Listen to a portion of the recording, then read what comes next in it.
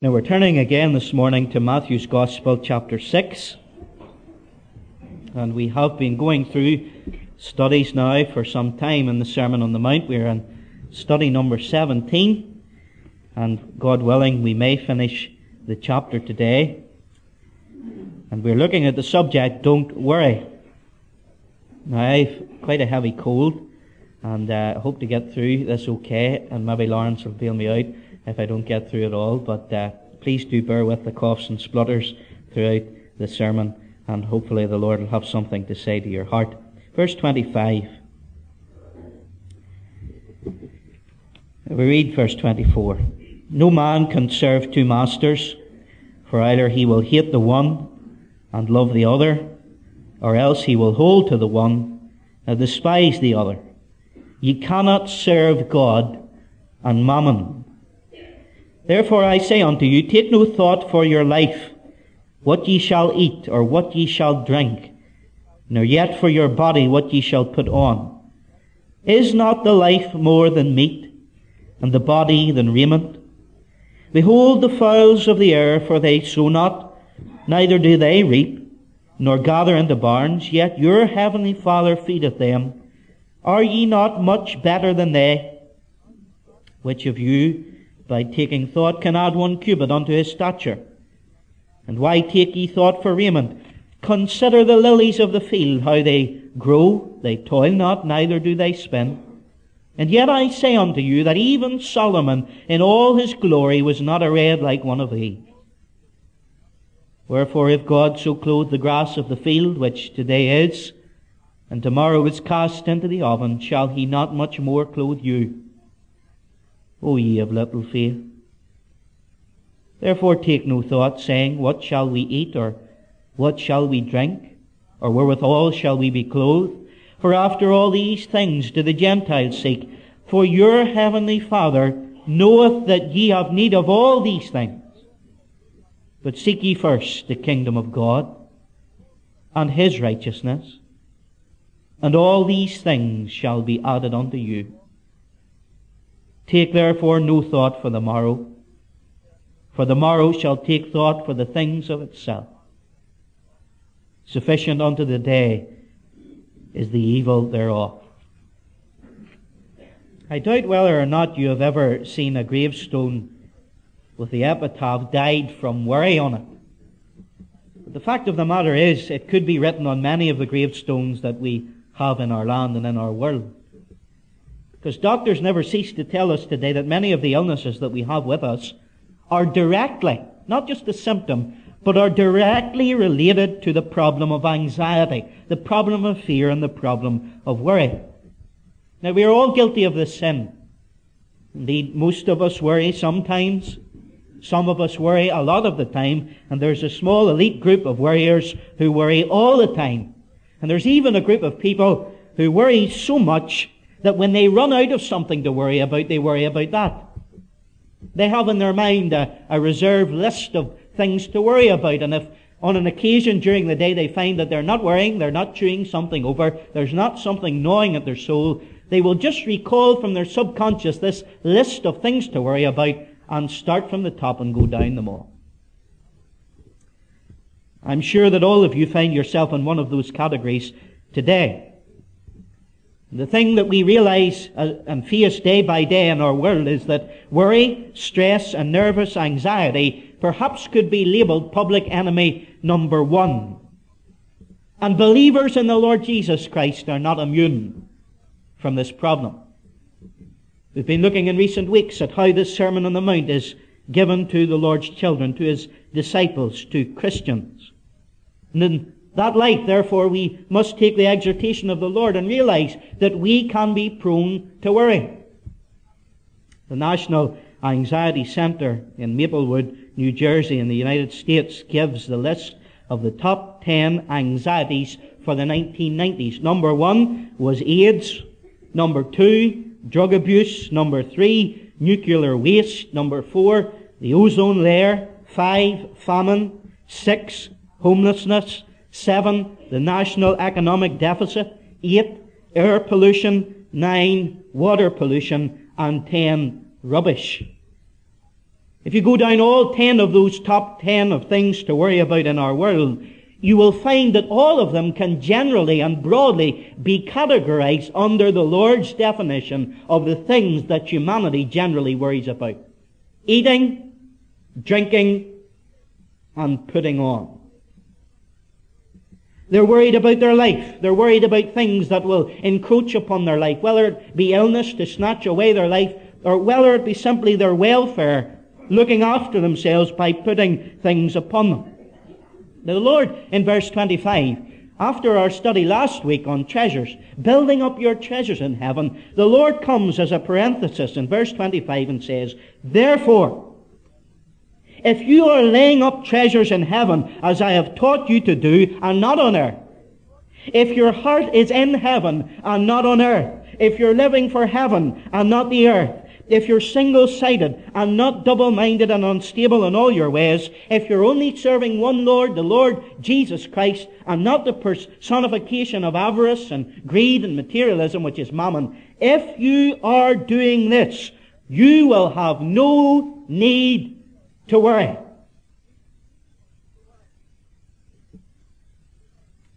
We tend to think of worry as a small thing, a weakness in our character, a slight personality defect that we cannot help.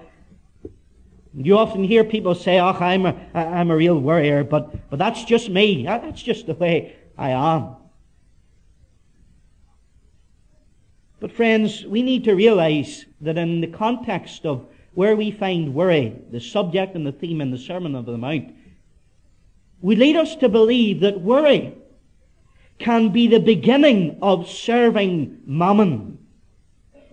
Worry can be the seed of following another God that is giving the Almighty God competition. You may think that to serve mammon is just to be rich. Perhaps you think that a successful businessman is in danger of serving mammon. But the fact is, the Lord is saying it can start from this anxiousness over the smallest things in our life. Basic things like eating and drinking and what we're going to put on. And that's the first thing, and probably the most fundamental thing that I want to leave with you today. It's our Lord is teaching us the wickedness of worry. Now, of course, it's unnatural for us not to be concerned about these things. And you might say, well, who doesn't worry? That's like saying, who isn't a sinner? But the fact of the matter is, these basic things in life, we do worry about them, eating and drinking and what we will put on. And the reason is, there's a demand for these things in life. And if you look at the verse 26, you will see that the Lord puts them down in order of importance. He starts off with eating. We need to eat to live. He talks about drinking. We need to drink to keep body and soul together. And then he goes down, and of less importance, there is clothing. The Lord is saying, life needs these things, and you and I both know that. But yet the Lord comes in with this conclusion, and this is the crux of the matter. Is the life not more than food? Is the life not more than drink? Is the life not more than clothes? The Greek word for life here is the very word soul. Out of the soul, our personality, our intellect, our emotion, our volition, our will, comes that desire. We know we need to eat. We have an appetite to eat. So we go and eat. The same with drinking. The same with to keep ourselves warm and protected with clothing. Yet the Lord says that out of what may be an innocent human appetite and basic demand and need, you can worship another God. Sin can come out of the most basic things in our life. Now listen to me today. Worry is not weakness. Worry is wickedness. Why is it? Well, turn with me to Psalm 78 for a moment. Psalm 78. This psalm is a historical trail of the Israelites' pilgrimage through the wilderness, and indeed their many sins against God. It's a little cameo of their whole history, and we come, break into them in verse 19 in the wilderness, and remember that they were being fed from heaven by the manna, but yet they speak against God, and they said, can God furnish a table in the wilderness? Verse 20, behold, he smote the rock that the waters gushed out and the streams overflowed. Can he also give bread? Can he provide flesh for his people? Whenever we say, as the children of God, can God, will God, is God able, that is unbelief. My friend, worry is unbelief. Can God do this for me? Can God get me out of this situation? And anyone who worries, myself included, reveals within himself his own unbelief in God. Remember that this whole Sermon on the Mount is specifically dealing with the theme of hypocrisy, religious ostentation and hypocrisy. And here the Lord is coming. He's dealt with almsgiving. He's dealt with prayer. He's dealt with fasting. He's talked about the Pharisees, what they're like, white on the outside and dead men's bones on the inside. And now, don't think he's left the subject of hypocrisy. He's coming again, and he is telling us, for you to be a child of God, for you to be a believer and to worry is to be a hypocrite. You get it?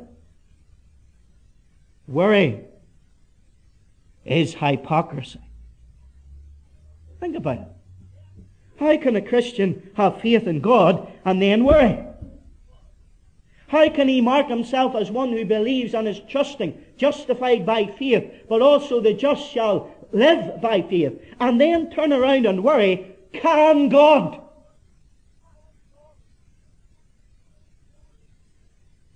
It is a burden to worry simply because it is a burden living without faith in God. Child of God, if you're burdened with worry today, it's because you're burdened with a lack of faith. God says to you worriers, take no thought. When we look at the original language, that Greek word appears 6 times within this passage. Other translations translate it, do not be anxious, do not worry, but literally it means this, to be drawn in different directions.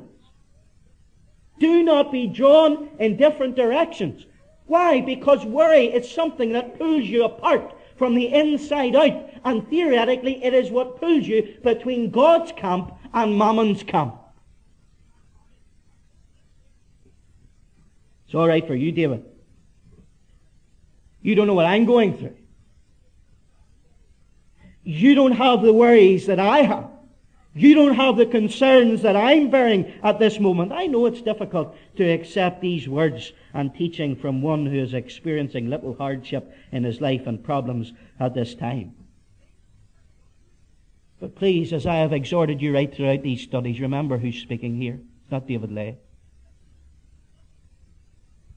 It is the Lord Jesus Christ, your Savior. The one whom Isaiah called the man of sorrows and acquainted with grief. I want to bring you right to the mount now. I want you to hear these tender words from the loving Lord Jesus. I want you to see the honey dripping from his loving lips as he says to these people, put worry away from you. Don't let it tear you apart anymore. This is one who knows what he's talking about from experience. F.B. Meyer puts it beautifully when he says of our Lord, he never forgot that he was the child of the labouring classes, that his mother at his birth had brought the gift of the poor to the temple, and that from boyhood he had been accustomed to the shifts of poverty. His frequent speech about patching garments and using old bottle skins, about the price of sparrows and the scanty pittance of a labourer's life, indicate that his mind was habituated to the experience of the poor. Your Lord's mind was habituated to the experience of the poor. And it is that suffering Savior who says to you today, look up. Take no thought. Look up. Look up to what? Well, of course, we look up to God. But the Lord says, as you're looking up to God, take a little note of the things that are on the way up. He gives us 3 wonderful illustrations from nature. And I don't know whether you ever noticed throughout the Gospels that most of our Lord's illustrations come from nature, because in nature you have the plan and the sovereign purpose of God created for us. We can see God's intention for life.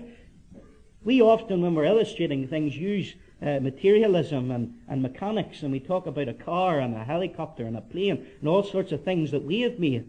But when the Lord Jesus is illustrating things, He talks of things that God has made, not imitations. Because whenever you go into an imitation that man has made and look at it with a microscope, you can see that it's clumsy, it's big, it's bulky, and it's ugly, and it's only from a distance that you can see any imitation and beauty. But when you narrow into God's creation, and when you look into the depths, you can see the intricacy of God's plan and God's purpose.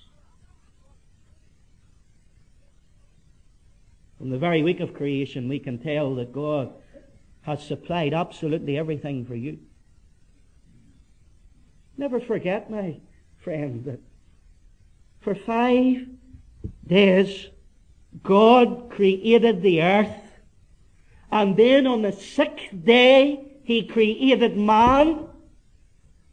5 days before He created man, He's preparing everything that man needs before He makes man. The way we live our lives, we would think that He created man on the first day, and then He spent the other 4 days supplying his need. No. God supplies our need first, and then He creates it.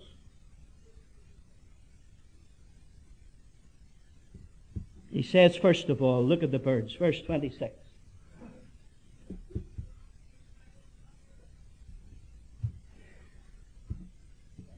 Verse 26. Behold, the fowls of the air, for they sow not, neither do they reap, nor gather into barns, yet your heavenly Father feedeth them. Are ye not much better than they? Look at the birds. They've no need to hoard. They've no need to store. They're not worrying about the future and piling things up for their supply and their providence in the days that lie ahead. Now let me tell you this. He's not advocating a carefree, irresponsible attitude to work. You can't use this as a text and says, well, the sparrows don't work, so I'm not going to work. Paul says, if any will not work, neither should he eat. What God is saying to us here today is, when we do work and when we obey the command of God to work, God will provide for us. Look at the birds. They don't even work, yet God provides for them. Are ye not much better than they? Let's think about this. Have you ever looked out of the window on the iron hall and seen on the telephone wire a sparrow with its feathers falling out because it's worrying that much? I've never seen it. Do you ever see him sitting in a nest, depressed about where the next worm's going to come from to feed its little ones? Boy, as you look at creation and you look at the parables that the Lord Jesus uses and His illustrations, I wonder sometimes the more I read it and study it, is the wildlife round about us more aware of God than we are at times? If you get up early in the morning before the sun has risen, what a Bible lesson there is there for anyone. Do you know what I'm talking about? The song. The dawn chorus, that doxology of praise. The first thing you hear in the morning are those birds singing. I wonder what they're singing, but I have a suspicion they're singing, great is thy faithfulness, O God my Father. Thy mercies are new every morning. They don't worry.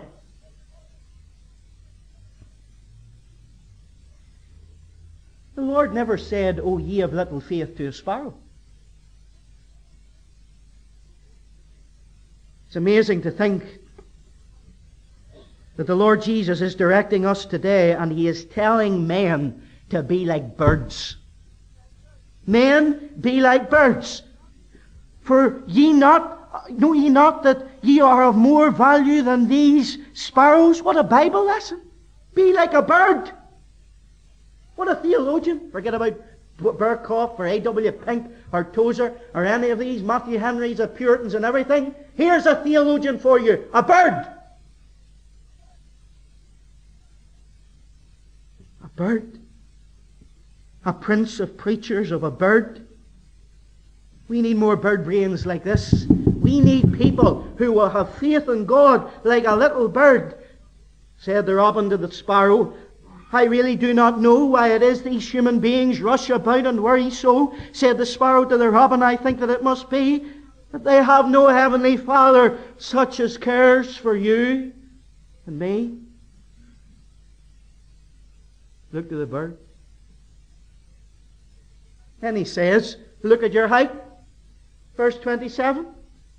Which of you, by taking thought, can add 1 cubit unto his stature? The Greek literally could read, you can't add 1 more year unto your lifespan. Whether it's your height or whether it's your life, you can't do anything about it. A woman for 40 years worried that she was going to die of cancer, and at the age of 70 she died of pneumonia, and she wasted 40 years of her life worrying about the wrong thing. Oh, how often we do this. What we're doing is we try to take the responsibilities that are God's out of His hands and put them into our hands. We want to control them, but we can't control them. And it is in our worry that we are saying, I can't handle this. Well, then why are you trying to handle it? I can't cope with this. How am I ever going to get out of this? I can't change this. If you can't change it, why are you worrying about how you're going to change it? That's a big question, isn't it? If we know it's foolish to worry and be anxious, why do we do it at all? I'll tell you why we do it. Because we're that used as old sinners being independent of God, that even with the grace of God in our life, we find it hard to utterly rely upon. My friend, he says, your Heavenly Father will care for you. God is there. Why do you need to worry? What good does worry doing when God's there? But more than that, if God wasn't there, worrying wouldn't make any difference either. For it does nothing. Worry only changes things for the bad, makes things look worse. But trusting God makes things better. Look to the birds. Look to your height. Look to your life. And thirdly, he says, look at the lilies. Verse 28 to 30. Look at them. Consider them. How they grow. They don't toil. That's a man's work. Neither do they spin. That's a woman's work. Yet I say unto you that even Solomon in all his glory was not arrayed like one of these. Wherefore if God so clothe the grass of the field, which today is and tomorrow is cast into the oven, shall he not much more clothe you, O ye of little faith? Consider the lily. The lily is rare. The lily is precious. The lily is colourful. Even Solomon in all his glory, and you remember that the Queen of Sheba came to see Solomon's glory. The pageantry of Solomon's kingdom and the glory of his gold was world renowned, and she said to the king, it was a true report which I heard in mine own land of thine acts and of thy wisdom. Howbeit I believed not their words until I came, and mine eyes have seen it. And behold, the 1/2 of the greatness of thy wisdom was not told me, for thou excellest the fame that I heard. You're clothed greater than that. Do you believe it? Even the grass of the field, he says, that's worth nothing. It's the stuff that fuel's made out of. It's fired into the oven. It's here today, gone tomorrow. God even clothes it for a short lifespan. How much more is he going to clothe you, O you of little faith? Now look. The Lord Jesus is using an argument here of reason that you find right throughout the New Testament. It's called the fortitory argument. What it means is this. It is an argument in the form of, if this then how much more that? If this, then how much more that? If I look after the birds, then how much more will I look after you? If I look after your height, how much more will I look after your life? If I look after the lilies, how much more will I look after your clothing? Perhaps the most famous of this fortiori argument is found in Romans 8 and verse 32. He that spared not his own Son, but delivered him up for us all, how shall he not with him also freely give us all things? If he give his Son, do you not think he'll give what you need? If then how much more that? You find it in the Sermon on the Mount, and we'll come to it in chapter 7 and verse 11. Speaking of praying for the Holy Spirit. If ye then, being evil, know how to give good gifts unto your children, how much more shall your Father which is in heaven give good things to them that ask him? If you're an old sinner, and you can give a lollipop to your child, how much more shall God give you the Holy Spirit? Fretting child of God, I'm going to tell you, this might be simplistic to you. Well, God's no room for you in His life if it's too simplistic for you. For the saints of God, since our Lord Jesus Christ taught this at the Sermon on the Mount, have been living on these three illustrations through all the turmoil and hell that life has thrown at them. They have stood upon the rock of God's Word. The saints of God have tried and proved this. George Muller based his whole life of trusting God on these two great promises concerning birds and lilies. Should the Lord accuse us today and say, "O ye of little faith"? You remember that was the Lord's recurring rebuke to His disciples. They were in the boat, and they were so praiseworthy of the Lord Jesus. But then the storm came, and their boat was rocked, and they were nearly thrown out into the depths of the ocean. And as far as they were concerned, the Lord Jesus Christ couldn't care less if they perished or not. They were going to drown, and He could have stopped it. And what did the Lord say? "O ye of little faith." He was going to feed 5,000 people.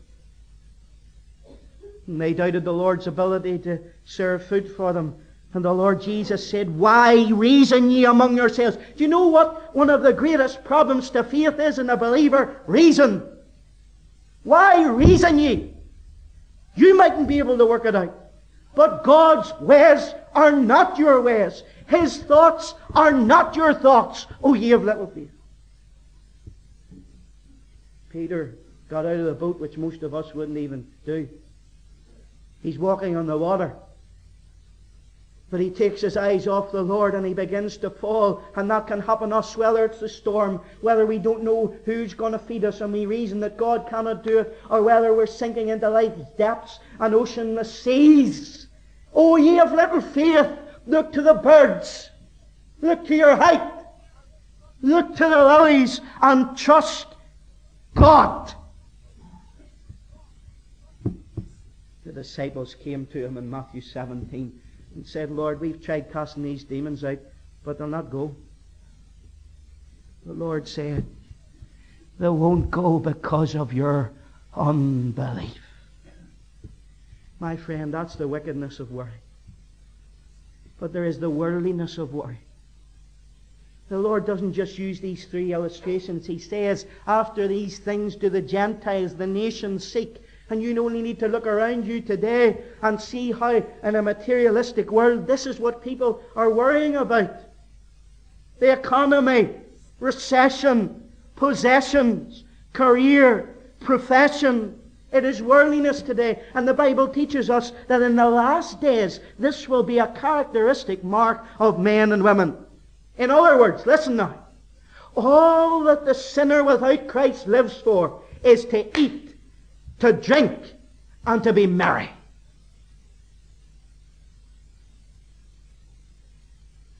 Are we different? Paul said, "What does it advantage me if the dead rise not? He's saying, if there's no resurrection, and this Lord Jesus Christ is a farce and a myth and a liar and a cheat, what does it advantage me? Eat, drink, and be merry. Might as well, because there's no God. Matthew 24, the Lord said that as it was in the days of Noah, so it will be at the coming of the Son of Man. And he marks it by this characteristic. Men were eating, men were drinking, men were marrying and giving in marriage until the day that Noah entered into the ark. Now, have we that attitude, my friend? You're going through the turmoil and the trial of life. You don't know where the next loaf of bread perhaps is coming from. You've got illness and sickness on your mind, trouble and bereavement. But my friend, have faith in God, for God is there and God is true and God will deliver. We betray His existence when we worry. We give a bad testimony when we worry, when we adopt the attitude of the world. For your heavenly Father knoweth that ye have need of these things. God will supply your needs. There's no sense in worrying about tomorrow, as He says in verse 34. For tomorrow won't change. Worrying about tomorrow does nothing for today. In fact, if anything, it doesn't do anything for tomorrow. It doesn't do anything for today, only destroy today. You maybe heard of Corrie ten Boom. She spent years in a Nazi concentration camp and helped many Jewish people. She was a believer in the Lord Jesus Christ, and she went through more heartache and trial and tribulation that you and I perhaps all put together will know in our lifetime. You know what she said a few years before she died? Worry does not empty tomorrow of sorrows. It empties today of strength. Imagine what could be done for God if you put all the energy that you use worrying into His service. Imagine if you turned your worry into prayer, into fasting, into witnessing. Is there a way out? Praise God, there's a way out of worry. Verse 30, ye of little faith. You need faith. Verse 32, you need your Heavenly Father, for He knows. You need to look to the Heavenly Father in faith. And verse 33, seek first the kingdom of God and His righteousness. Then all these other things that you're worrying about will be sorted out.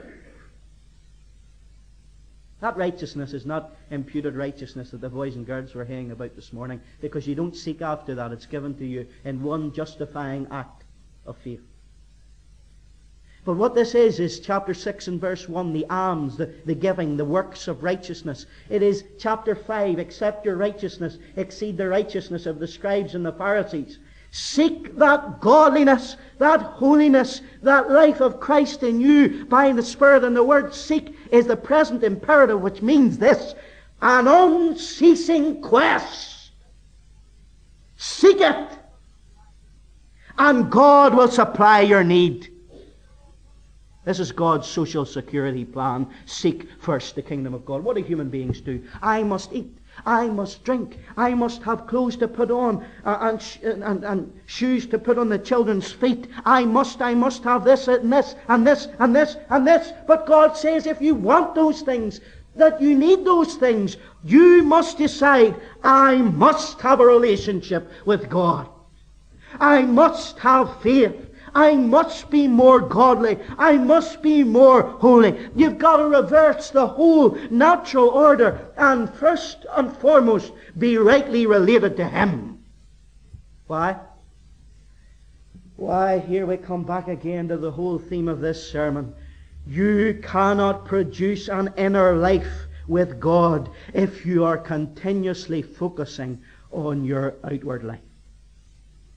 Whether it's in prayer, fasting, almsgiving, it doesn't matter. Even in providing food, drink, and clothing, if you're continually focusing on the outward, you will never produce an inward relationship. But my friend, if you seek first the kingdom of God, all these other things God will sort out for you. Not say you'll be rolling in money, but God will supply your need. Bishop Castles, one of the Cambridge 7, when he was going to the mission field as a pioneer, he had on all of his luggage 2 words: God Fix!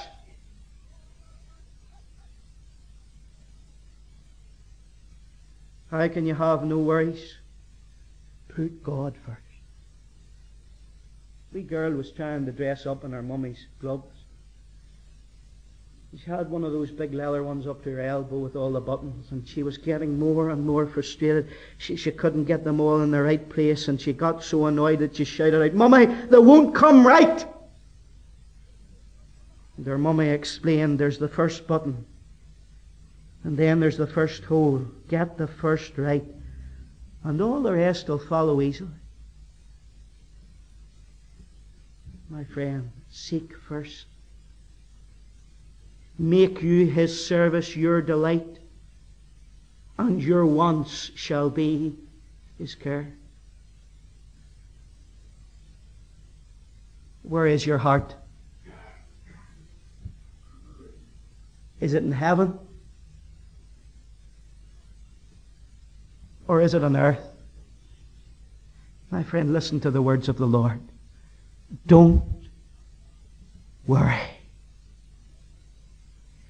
Your heavenly Father knows what you need.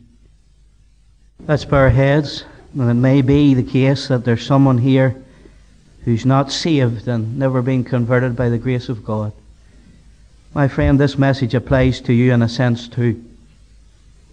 That God loves you enough to send His only begotten Son to die for you. He has provided for you too salvation. But what you need is faith. You must take that gift, be saved today. And there need be no more worries about sin, about guilt, about punishment, about even provision and God looking after you. There be many problems perhaps, but there need be no more worries. Believer, I am prone to worry, and it must be tackled. It is the devil's ground in our lives at times that robs us of blessing. Be done with it now. Put it away under the blood. And be free of worry today and go home with your heart in heaven and your trust in God. Father, we thank Thee for the Lord Jesus, for His precious words. We pray for grace to implement them. And we pray that sorrowing and sad and downcast hearts in this building now will ask themselves, why art thou downcast, O my soul? Hope thou in God, for thou shalt yet praise Him. Give faith, we pray, to believe, and help our unbelief for Christ's sake. Amen.